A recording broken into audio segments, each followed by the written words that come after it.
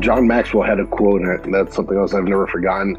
The pessimist complains about the wind, the optimist expects it to change, and the leader adjusts the sail.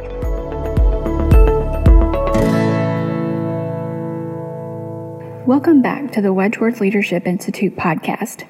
I'm Christy Shirelli, the director of the program and your host for this episode.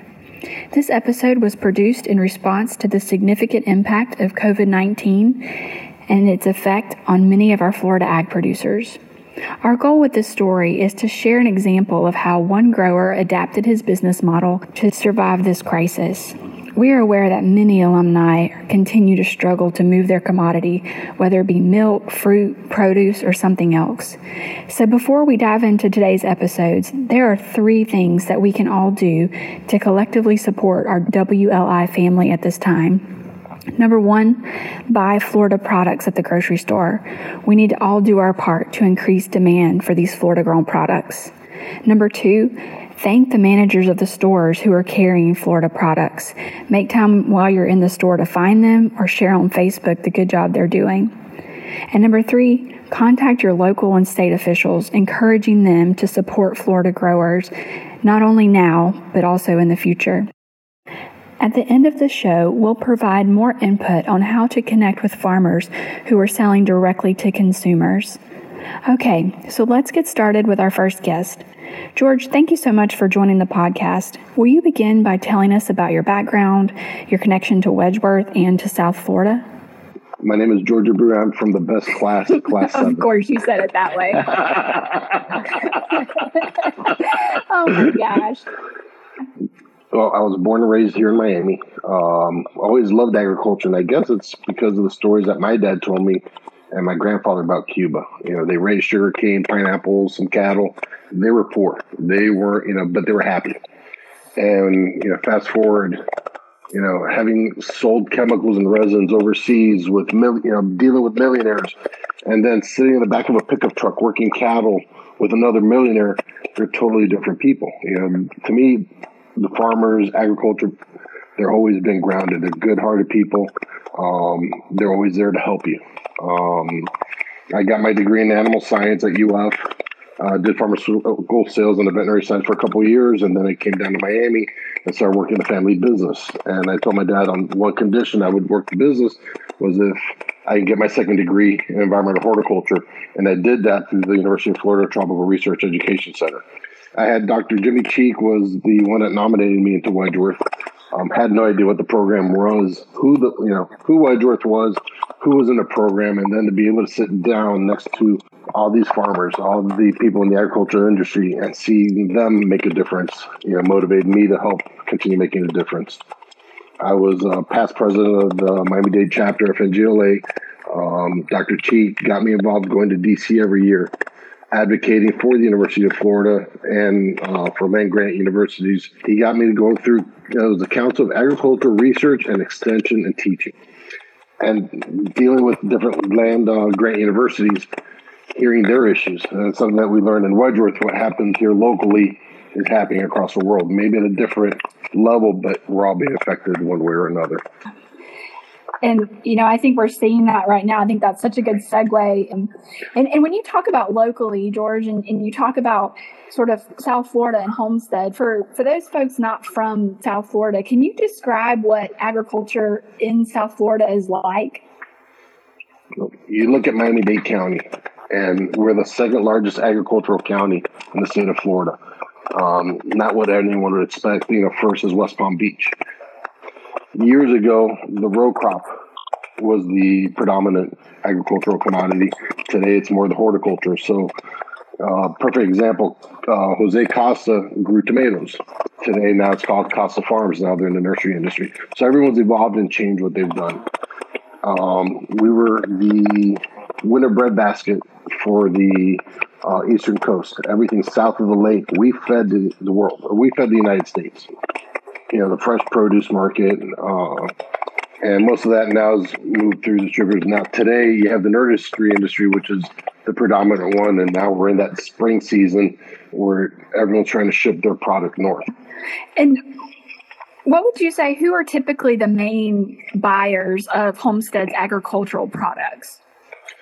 when you look at produce, it's probably, most of it, I'd say the majority goes through packers. They have particular companies that are buying the produce and turning around and selling it. And a lot of it's going to restaurants and to grocery stores up north in the northern United States, again, because of the fresh produce. One of the challenges that we've had, obviously, is the import of produce from overseas, and that's been another, thorn on our sides, trying to keep that commodity up and running. Yeah, that makes sense. So if you'll think back with me when COVID-19 first became an issue and we first started hearing about it, what were some of the earliest reactions you were hearing from growers in your area?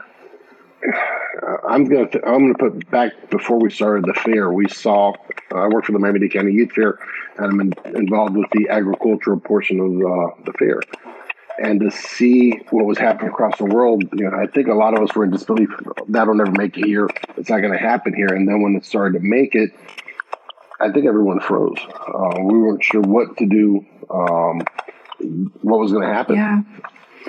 And what did you start to see happen to the markets for a lot of these agricultural products? I think every market, from the dairy to the nursery industry, everything came to a stop. It was kind of like winter hit hard up north, and we're not buying anything. And people didn't know what to do with the product. And either they had to till it. I know Farm Share and Feeding South Florida were at capacity of produce being donated to them. A lot of people think that all the produce is dumped. No, the farmers actually give back, and there are certain regulations that they have to follow.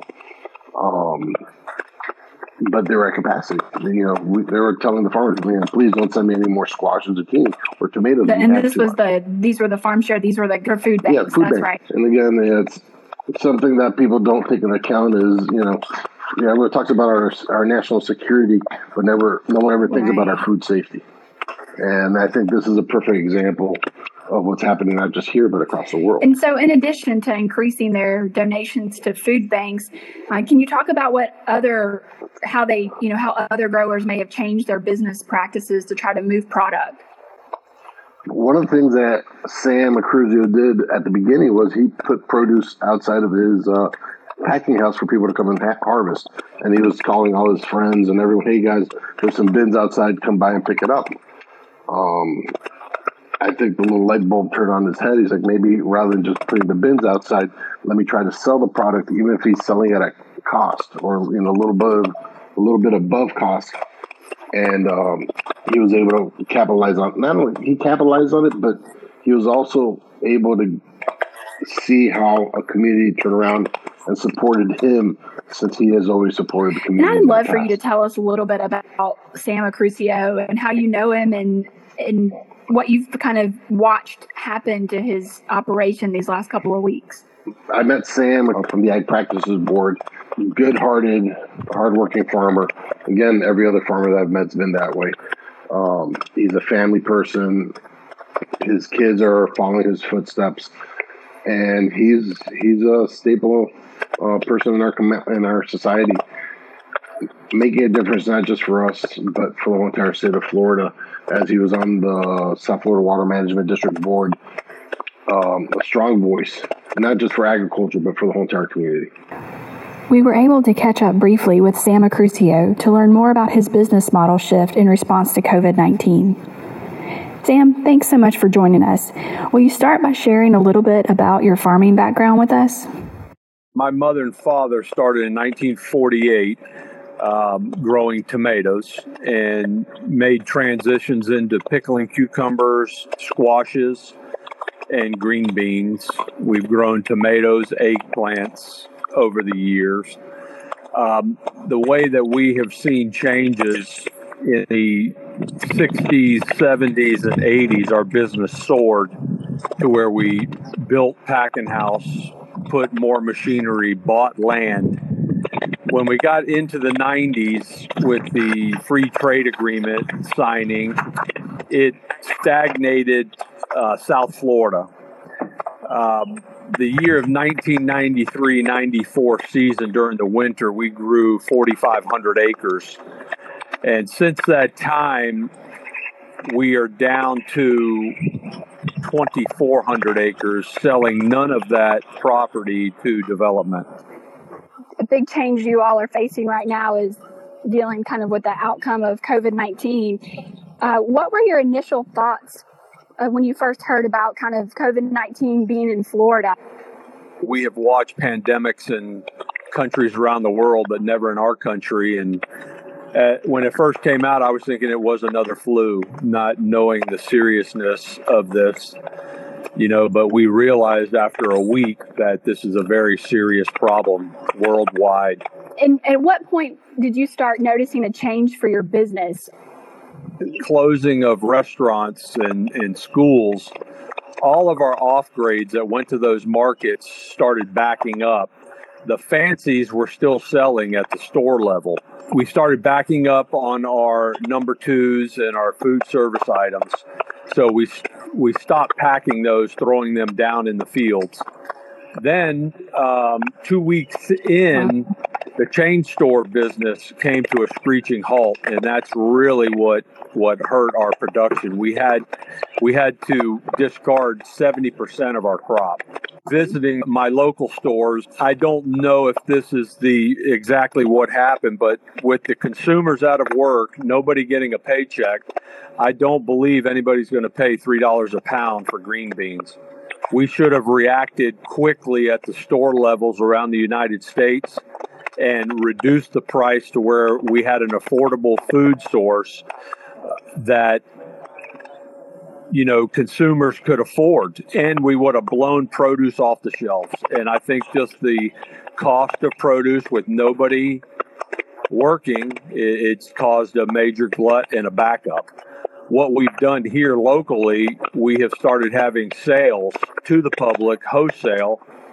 We basically went on social media and we posted, we will be selling to the public wholesale full boxes of produce, put the prices on there and a time, and the people came. It was unbelievable. They drove up, didn't get out of their vehicle. They told us what they wanted. They paid their money, and within minutes they were gone. And did you guys use cash only, or did you accept credit cards, or what? We did cash only because we were only going to stay open 3-4 hours in the morning. What would you say to other Florida producers right now and growers that might be in a similar spot as you all were a couple of weeks ago? What would you say to encourage them? I would say to a grower that's starting their season that they need to get set up to have daily sales to the local consumers, and they will be overwhelmed by the response. My response is so large, we can't handle it because we're so busy farming. But if there's growers listening to this that haven't started their season, they need to have I would say a 5 to 7 person crew and keep it open 10 hours a day, and the consumers will eat their produce up, and their milk, their juices, their eggs. It has really opened my eyes that the consumer is wanting a fresh American product, and they can't find it. Do you think that this experience has altered the way you'll do business in the future? I think it has. We are trying to get our heads together, believe it or not. I think farmers were sick people because we're already planning for next fall. But it's in our blood and our heart to feed the world. That's, it's in me that to keep going no matter what obstacle we are faced with, because in the agriculture business, we've been faced with all types of natural disasters and fruit flies, flus. We will survive and we will keep growing. That's good encouragement. And any other thoughts that you want to leave us with that I didn't ask you about? God bless us all, and God bless American agriculture. Thanks, Sam. I can't thank you enough for your time. Thanks again, Sam. George, I'd like to come back to you to debrief a little about the leadership principles we're seeing here. John Maxwell had a quote, and that's something else I've never forgotten. The pessimist complains about the wind.